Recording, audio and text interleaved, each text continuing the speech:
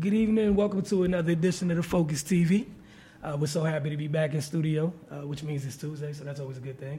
Got Octavia White here, Cardell Dudley, and Wilson Tarpey Jr., and we got a lot to talk about this evening. You guys saw by the clip that opened tonight's show. Cardell told you last week he had a pretty good event to go to, a pretty good display of high school basketball, good talent, good games. So, Cardell, what happened this weekend?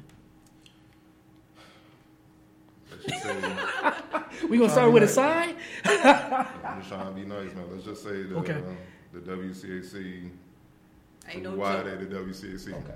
They basically swept the BCL. Mm-hmm. Charm City Challenge is what they call it. It's actually a historical event. Went away for a few years. Came back last year. Back in the day, it was one of the main high school tournaments in the country. You know, alumni Tracy McGrady, Rasheed Wallace, guys like that, Felipe Lopez, went to St. John's, all that. So, you know, it was a great time. I had a great time, a lot of great competition, but, you know, the WCFC proved why they're considered the best high school conference in the country. The first game, Loyola Blakefield and Bishop Ireton were tied 59 with about 14 seconds left. Bishop Ireton guard Jack Cooper found Ethan Lynch in the corner. He was looking for the three. They closed out well, took away the three. He drove, went over, went through. Basically at the same time, three defenders hit the game-winning shots, and Bishop Ireton won 61-59. Moving forward, definitely keep an eye on Loyola Blakefield, junior 6'7" guard and forward, Mitch Fisher. Just spoke about Ethan Lynch from Bishop Ireton, and senior point guard Jay Cooper. You know, those are guys you'll be seeing at the college level for sure. The second game, St. John's, you know, pretty much just from start to finish, jumped on St. Vincent Pilati and won the game 52-35. Senior guard and Virginia commit Casey Morzell, you know, he didn't really perform up to his standard. He didn't shoot well. He played great defense in every other aspect, but he didn't shoot well. But juniors Darius Maddox and Ishmael Leggett stepped up. They combined for 32 with St. John's 52 points, and, you know, they cruised. The thing that jumped out to me was St. John's defense, their team defense. They swarmed all game. They held Pilati below 10 points to 3 of the 4 quarters. You know, it was devastating, and that's why, similar to what we talk about the Wizards, if you don't have it going offensively, defense will keep you in the game and have you in position so you may finally warm up and win the game and score enough points. Senior guard Anthony Blunt was the only Panthers player from St. Vincent Pilati to generate any offense. He had a game high 12 points. Definitely keep an eye on Darius Maddox, 6'5" wing, athletic, very confident, can do a little bit of everything. I was impressed with his game. And Ishmael Leggett, I spoke on him last year. He's pretty much been, I guess you could say Pippen, Casey Morzell, you know, but he's improved his jumper. He was relentless from three-point range and whatnot. And as these guys grow, I could just see them growing and it could be a three-headed monster where everybody focuses on Morzell. They'll take you out. And if you start focusing on them, Morzell will do what he do. So, you know, just keep an eye on them as the season progresses. Honestly, the matchup that generated the most hype was Baltimore Power St. Francis taking on Paul VI. Paul VI, you know, pretty much jumped on them from start to finish as well. You know, it was kind of lukewarm within a sense. Senior guard and Virginia Tech commit Anthony Harris went down early. ACL tear, he's out for the season. They already lost Jeremy Roach to an ACL tear. He's out for the season. But that's why the WCAC is what it is. All those teams have depth, you know, and the thing that won the game, they had a freshman point guard. Definitely keep an eye on him. Desiree Doug McDaniel, 15 points, came off the bench. When Harris went down, I was just like, who gonna step up and run the show? And, you know, Baltimore got Ace Baldwin, Toes, and then they got a freshman I'm going to speak on a little bit, Carlos Alexander. That's nasty in his own right. But Doug McDaniel played well beyond the years. He handled the pressure in the game like he was a senior. You know, scoring 15 points, sophomore, Trevor Kills. It was my first time catching up with him. I've been hearing a lot about him. I love his game. 13 points. He was big in the first half to get him a big, comfortable lead. But ideally, they just executed on both ends too well for St. Francis. And once they got a big lead, it seemed like St. Francis was pressing. Because, you know, you could tell they really wanted to win that game, but they was pressing too hard and not letting the game come to them while Paul VI stayed within themselves, executed, and ran the show. You know, Ace Baldwin was held to 6 points. He struggled shooting from the field, but freshman backup point guard Carlos Alexander who we had on the show, came in ready to go, man. He finished with a game-high 16 points for St. Francis. Explosive, quick, just one dribble, two dribble, he gone past anybody. When his jumper becomes automatic, he's unstoppable. There's nothing you can be able to do. He's too quick, too explosive, and he's tough. He's fearless. Like, he don't give a damn. He's going in there to challenge whoever. I love that kid. He's a dog. Junior Jamal West and Jordan Toles both added 14 points apiece to pay St. Francis. The next to last game, Gonzaga versus Mount St. Joseph, another Baltimore Power. I mean, Gonzaga lost Friday night to Bishop McNamara at the buzzer. They was pissed. They blew out Mount St. Joseph about 40, 76 to 36. It was a thorough beatdown. It ain't even much to say, man. Terrence Williams had 16 points, and Miles Sue added 10 points. They held Mount St. Joe's senior guard LSU commit, who's one of the top scorers in all the high school basketball in the country. James Bishop held him to 7 points.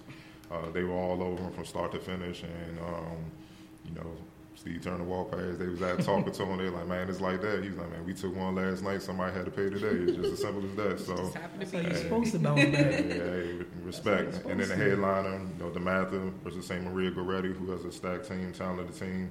DeMatha just kept going, carrying on the momentum from last season, winning the WCAC championship. They won 77-56. They were led by 7'1" junior center Hunter Dickinson, who had 21 points, did it inside out. The thing a lot of people always harp on is he's not explosive like some other bigs in his class, but he plays smarter and he's more skilled. And to go along with that size, it's a hard combination to deal with, especially at the high school level. Man, he dropping passes, back doors, hitting 3-pointers. He had 3 3-pointers, contested wide open, setting screens, rebounding, tip-ins. I saw the chase down block. The chase down block, the hustle plays, man. He did it all. It's the reason why he's the best center in the area. And one of the best centers, as a matter of fact, one of the best players in the country, especially in this class. The girls just simply had no answer for him.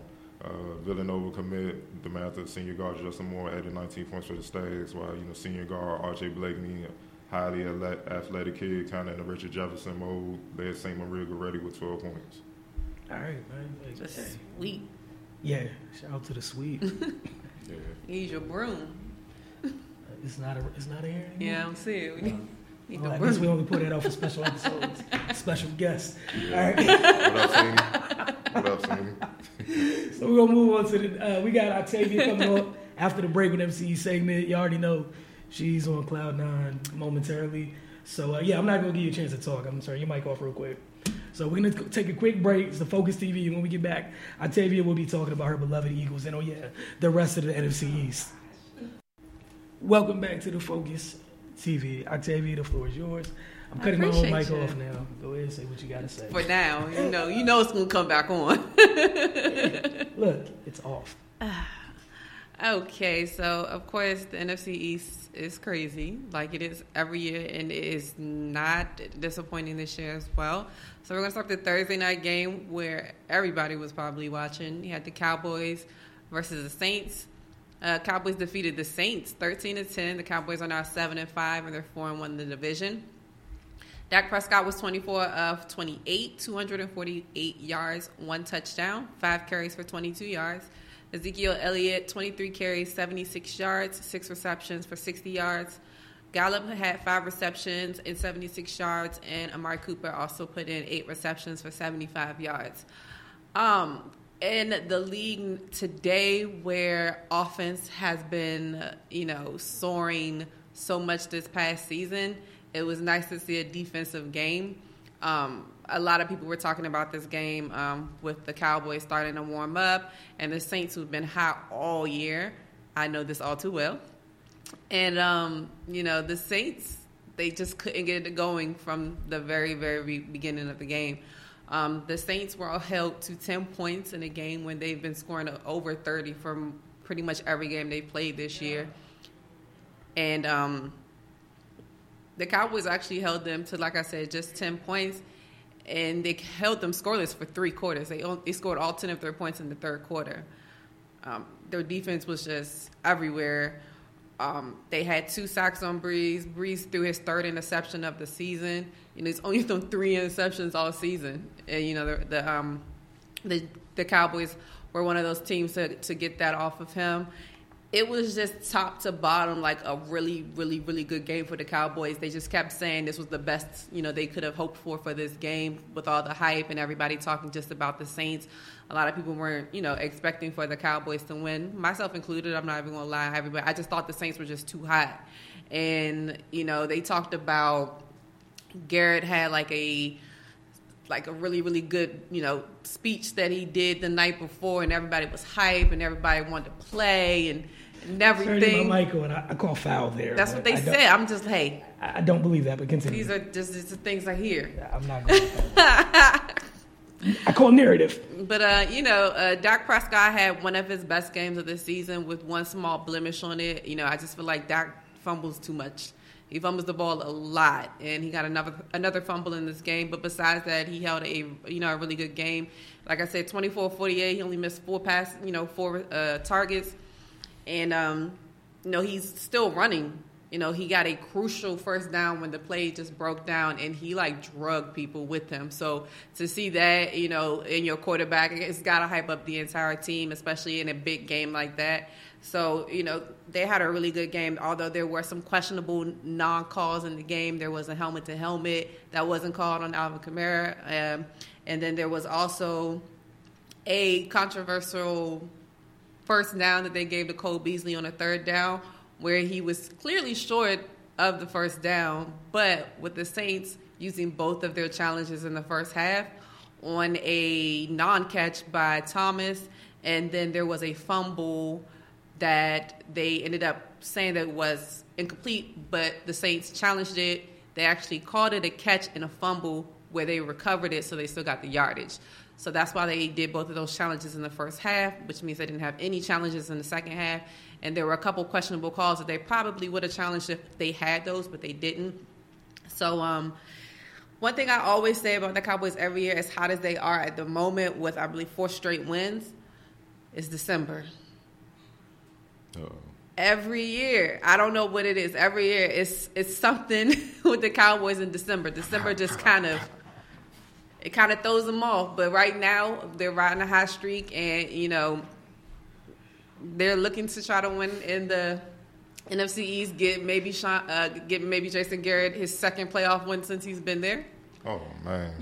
So although, like I said, December is usually tough for them. They don't really have a whole lot of really, really tough matchups in December. So they should be able to, keep it together as long as nothing crazy happens for them.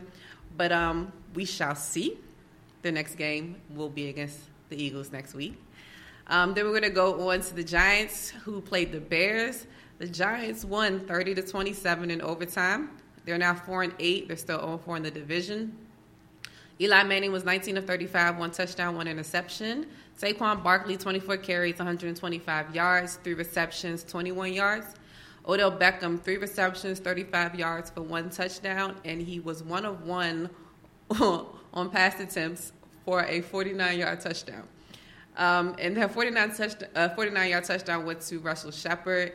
There were a lot of other good players that played that had really good games. Sterling Shepard, Russell Shepard, as well as Rhett Ellison, who is still filling in for the injured Evan Ingram.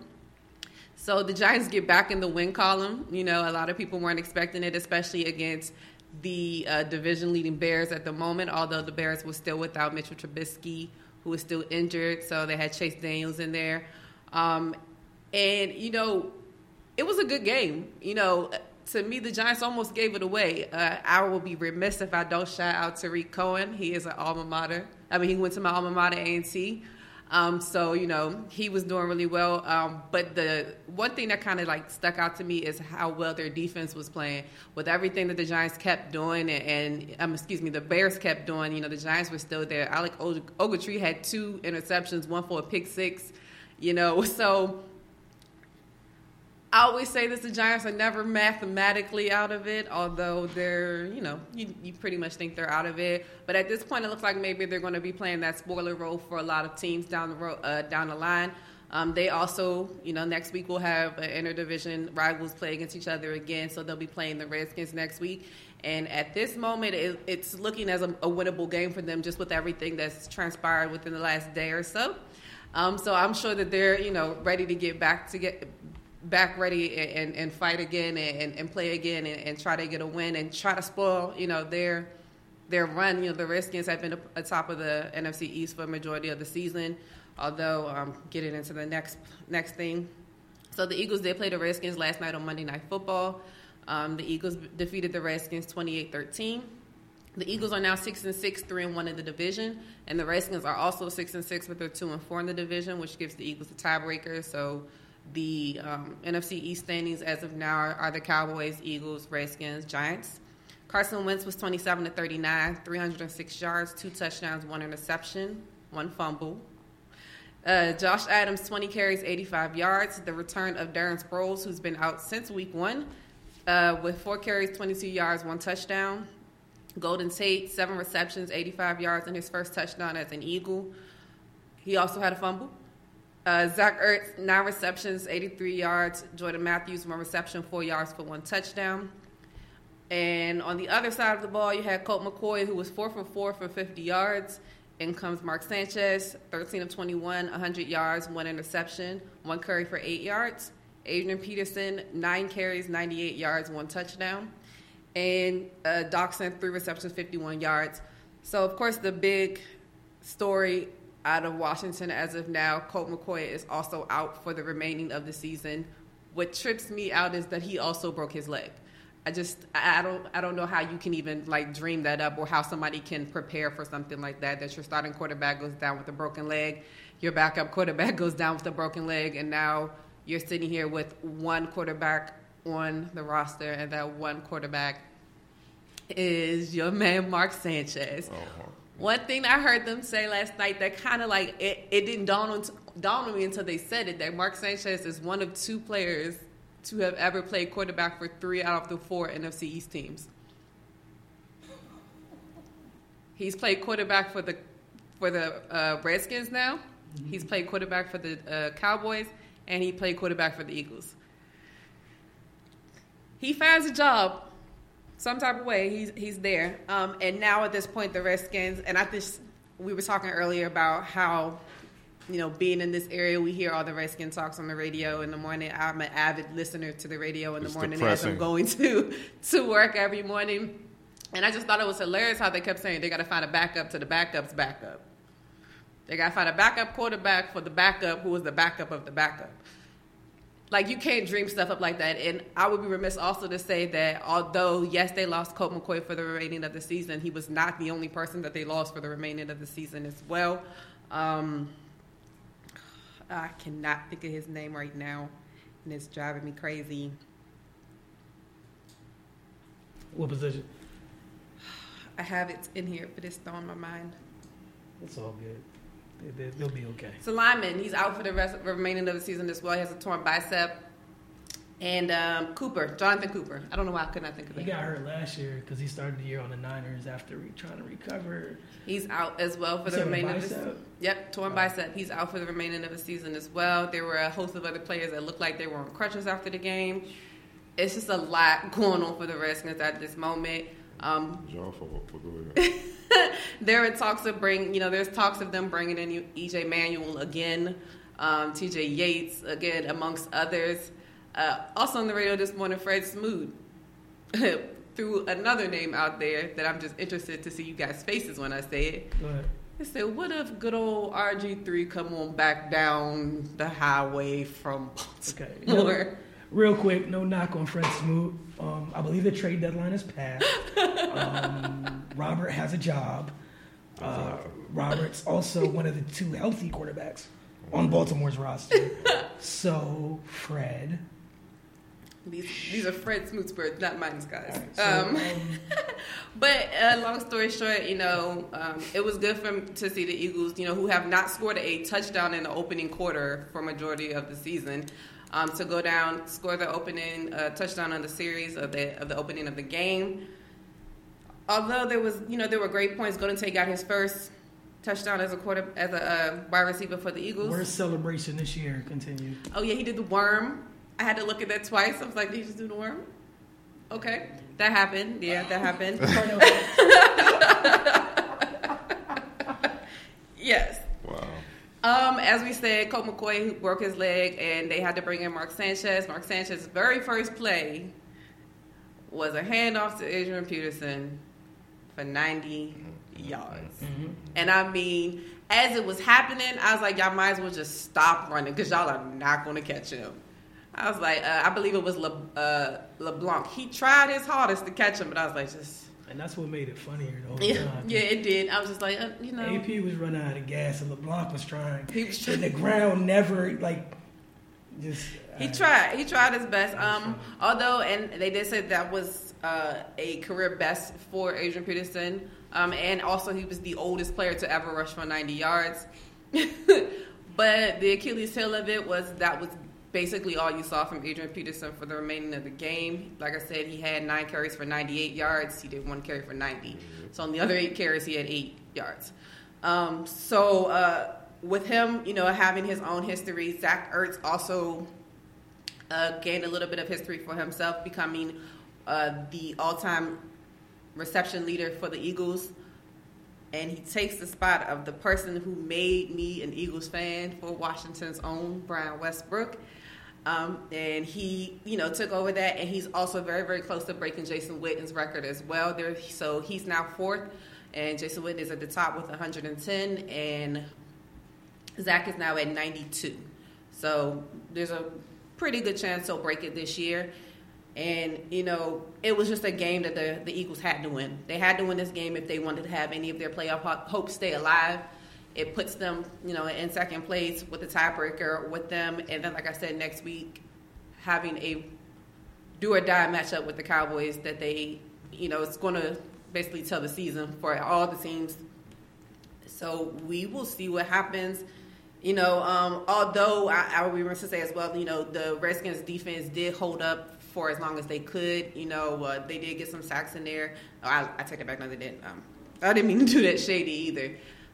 But Josh Norman had a pivotal interception in the red zone. That kind of took the air out of the stadium. Everybody was just literally in the end zone. But the Eagles did turn it around in the fourth quarter as well. I got an interception on Mark Sanchez. Nate Gary was the one who got the interception that kind of sealed it away. So it was a great game for them. It was definitely a game to kind of get their momentum back up, especially after winning last week and playing 3 straight, divisional games with the Giants, and then they played the Redskins this week and then facing the Cowboys next week. All right, well, Octavia, thank you for the insight on the NFC East. Y'all's division is funny. It's ridiculous. As always, Jamal Hayward, 9450 breakdown. We look forward to this each and every week. This week's move, sidestep to an escape dribble. Again, it's a sidestep to an escape dribble. It's a Jamal Hayward 9450 breakdown. And then we'll see you guys on the other side of the break. Welcome back. Again, one of our new segments. Well, we did this last year, but, it's only the second installment of this because last week was the first installment of the 2018-2019 season. So, with, we don't have a drum roll, but, imagine in your head, we got a drum roll real quick. The week 2 high school rankings, both on the men's and women's side. And, then we get into college when we get back from that. All right, again, Cardell, thank you for your input on the list. And, I tried for my side. I tried. They come after me like Wilson. I'll let him. You're right. At my mom's sports, if there's an issue with the girls' side of the rankings. I'm probably not going to respond, but feel free to share your grievances. We might tweet one of them out on the show because petty like that. All right, so the college segment, the Maryland Terrapins. Well, Cardell's Maryland Terrapins. Your women Terps, your lady Terps. They're also an 8-0 start. The latest one coming over UMBC over this past weekend. They host James Madison and Loyola at home before traveling to Delaware to kind of wrap up that first non-conference portion of the schedule. They kick things off in Big Ten play on the road when they go to Penn State. Your Terps are averaging 50 rebounds a game. Again, I know it's it's going to change when you get in conference to a degree, but 50 rebounds and 50 rebounds. That margin is that margin. The size is the size. So it'll be interesting. I definitely expect that. Maybe that number drops to 48. The differential might drop to 12. I don't think it's going to change that much. They're just that dominant on the boards, and freshman Shakira Austin has a lot to do with that. The spacing this year is really crazy because you have several people that got green lights, and they're there to shoot threes. Sarah Vujicic this weekend, it was fun to see her kind of get, her brother just had like crazy confidence about touch the thing is going up. Her brother, Sasha Vujicic, used to play with the Lakers, the one Kobe elbowed in the clip. Vujicic. No, thank you. But you know how Sasha had no issue putting that thing up as soon as it touched his hands? Yeah. Sarah's getting there.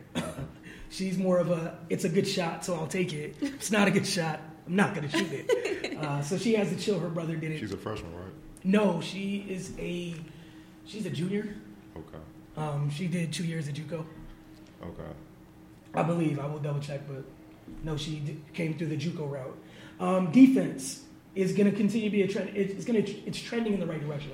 Coach Freeze talked about on media day that there were several players that never played man-to-man defense on the roster. So that was kind of a big thing. So that's one of the reasons they're mixing the coverages up so much. I kind of get that, because if you got young players, if you leave stuff the same, you're gonna have mental lapses. If you're always switching, it kind of keeps them engaged a little bit more mentally. But one of the fun things I was talking with Samara about this on Saturday is it's fun because when they go to some of those pressure, those quarter, half court pressures, you kind of put your best disruptor at the key of those things, right? It's their center. It's Shakira at times at the top of those pressures. It changes things. We have a center out on guards taking away just all the space. So that's going to be fun to see if the defense continue to get better. Well, just kind of be consistent in conference play. Lastly, we don't have a name for this lineup, but Freeze may have a special lineup that she's used several times during games where when this group of players is in, the scoreboard goes one way and doesn't move for the other side. So we'll take from that what you will, but I will keep you updated. That lineup so far: Shanice Lewis, Blair Watson, Kyla Charles, Stephanie Jones, Shakira Austin. That's the group defensively that's the most versatile, and there's just nothing you can do. They hound you. They bother you. 4 of the 5 players can get it off the glass and go to a degree. It's just really annoying, but that's it for Terps coverage. Here's a look at local college hoops action from over the weekend, both on the men's and the women's side.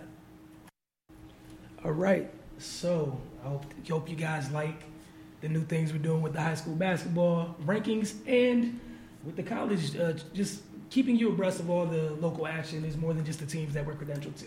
So I want to make sure you guys get a good full picture of what happens each and every week on both the men's and women's side on the college game. All right, so with the Wizards, we can't go through any show without our weekly Wizard segment.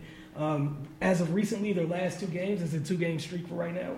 They beat the Nets 102-88 behind a huge fourth quarter from Markieff Morris in his new Ginobili role, as you dubbed it, Cardell. It was a really big performance by him on Saturday night. Him and John just kept running, pick and pop over and over, and Markieff just was a match. The Nets didn't have anybody for him, and the Wizards did what any normal good team would do. You run it until they stop it. They didn't stop it. Next thing you know, they got a 20-point lead, and it didn't end up being a 20-point victory, but they won that one going away. Last night up in New York against the New York Knicks team that we know plays exceptionally hard, which we've been saying this since preseason. They were able to outlast the Knicks 110-107. Really big-time performance from John and Brad last night, especially late in the game. Brad going to work, finding John for what was the dagger triple. Keith continued to eat in that role. He had another good game. It was good to see Keith and Kelly both have good games off the bench. Because what's been happening since that move, it's either, for the most part, it's been Keith having a good game and Kelly kind of struggling to regain what he had when he was starting. Now that he's coming off the bench again. And again, this lineup is a little bit different. You got Sadaransky in with the starters now. Porter's moved to the 4. Thomas Bryant is in. And, Scott Brooks talked a little bit about what that's done for them. The road trip continues tomorrow in Atlanta. Then they're in Cleveland and Indiana. So if this streak was to continue against, this is an if, I'm not telling you it will, if the Wiz could possibly, I need y'all to comprehend these words, possibly come back home for the matchup with the Celtics on the 12th, just 1 game under 500. Again, possibly. Cardell, your takes on the last 2 games with the Wizards? Yeah, they're just playing hard defensively, and I think Scott Brooks is kind of starting to find ideal lineups that works in different situations that he can go to and rely on. Took some time, obviously, but You know, a lot of new faces, a lot of guys kind of being stubborn with not accepting their roles, and I think that's also what you're seeing. You've seen a lot of guys accept their roles and just realize, man, you look, you know, it's 2 stars, and everybody else got to fit in, get in where they fit in, and you just got to accept that for this thing to work. If not, you know, some people got to go. You know, it is what it is. You know, I love to play last night. You kind of see the chemistry building. I like to play last night with Bill. You know, Brooks finally put the ball in Bill's hands instead of Wall's. You know, he dribbled in the middle of the lane. He was about to take the mid-range jumper, but they collapsed on him. He found Wall, you know, spot up jumper, dagger 3. You know, little stuff like that where, you know, they're on the same page, and it's where they wouldn't have made that play before. Guys with the 4-slip shots and took a bad shot and turned the ball over. Doing this on the 2-game winning streak, the Wiz are averaging 106 points per game while holding opponents to 97.5 points per game. That's huge, you know, especially for a team that routinely gives up 30 points in the quarter. I think in the last 8 quarters, they only gave up 30 points twice. Every other quarter's been below. Yes, it is. Wiz are also forcing 16.5 turnovers a game. All season, they've been active. You know, it's just the rebound and closing out the defensive possession, but they've been active getting blocks and steals. You know, Keith Morris, as you say, playing in the Ginobili role, averaging 19 points per game, 7 rebounds on 64% shooting from the field and 42% shooting from deep. He's murdering guys from that position. And the thing is, people talking about why he don't start, but he's finishing games. That's more important. Yep. Because a lot of guys can start, but they're not finishing. Those are guys you know, the coach trusts to close this thing out. He's doing that, so he's still playing his minutes. It's just something to bolster the bench or whatnot. You know, the Wiz, like I said, they're active defensively. They're 4th in blocks, averaging 6.2 a game, and 7th in steals, averaging 8.6 a game. They're also one of the best in the league at taking care of the ball, only averaging 14 turnovers a game. Only 6 teams in the NBA are better, and that's the Spurs, Hornets, Celtics, Grizzlies, Magic, and Wolves. John Wall's averaging 3.5 turnovers this season, which is currently the 2nd best average of his career. You know, during the 2012-2013 season, Wall averaged 3.2 turnovers a game. So they're playing efficient basketball. They're not – the only thing that's beating them is when they don't get after defensively. They're not beating themselves. So when they take care of that end, they're hard to beat. I'm saying that all along. So they finally starting to see that. You know, like you said, they played the Hawks Wednesday and the Cavs on Saturday. They're a game and a half out the AC, so they win these games and the Pacers come back home against the Celtics, which will we be at. They can very well be not only in the playoff race again, probably 5th, 6th seed, somewhere in that range, because it's right there for the taking. Yep, and that's what's all those stats when you're listing them defensively. That's what's been so increasingly frustrating about these teams, because it's not like you're incapable of doing it. Yes. Like even when you're to a degree been slacking at doing it consistently, you accidentally did it at a high enough rate to end up in those places you're talking about. You don't end up in that place through a 3-game stretch. And sometimes you got to do that in the NBA. You got to, Scott, sometimes you got to joke the motivation out of them. You got, nah, you ain't starting no more. Or, you know what, I'm going to bench you just to mess with you, just to, so you know it ain't sweet. You got to come in here and come ready to play. I always tell people look at me like I got 3 years. Marquise Morris has 20 and 10 talent. You've been saying this for he has 20 and 10 talent. It's, years. And you're seeing it now. It's easy for him. That's why he stops himself. No one stops him. He stops himself with his attitude and his temperament. And when he's locked in, he's focused, and he just hooping. This is what you can get, and you know, hopefully, he can be consistent. Yeah, and he's been outstanding in that role, as you just said. Right. The temperament, it hasn't been as bad as it's been. Like, there's been a couple flare-ups, but again, he's been staying out his own way, and it's changed things. They're a different team when he's living up to the type of talent he has. And him and Wall got that WCAC chemistry now. Yeah. You see, he's going to lane, throwing lobs, and teams not expecting it, but he is. Yeah. That's what WCAC used to get in order. So, you know, I'm liking what I'm seeing. They just got to continue. Yep. All right, so one question. Let's do a one question for rapid fire. Yeah, we can stay to the hometown. Okay. News came out. Markel Fultz was, you know, diagnosed with a thoracic nerve injury, which basically affects his neck, you know, neck and shoulder arm region or whatnot. What are your thoracic outlet syndrome? That's what it's called. What are your thoughts on that? Now that everyone knows it's something physically wrong, it's not mental, which is why we kind of never went there, like a lot of people, miserable people in the media or whatever. What are your thoughts on that? All right, I'll tell you first, the Cardell, and I'll go. I just think that it was a big miss on their part. That's something that should have been, discovered as long as they've been talking about this mystery injury and, the change in how he shoots and everything like that.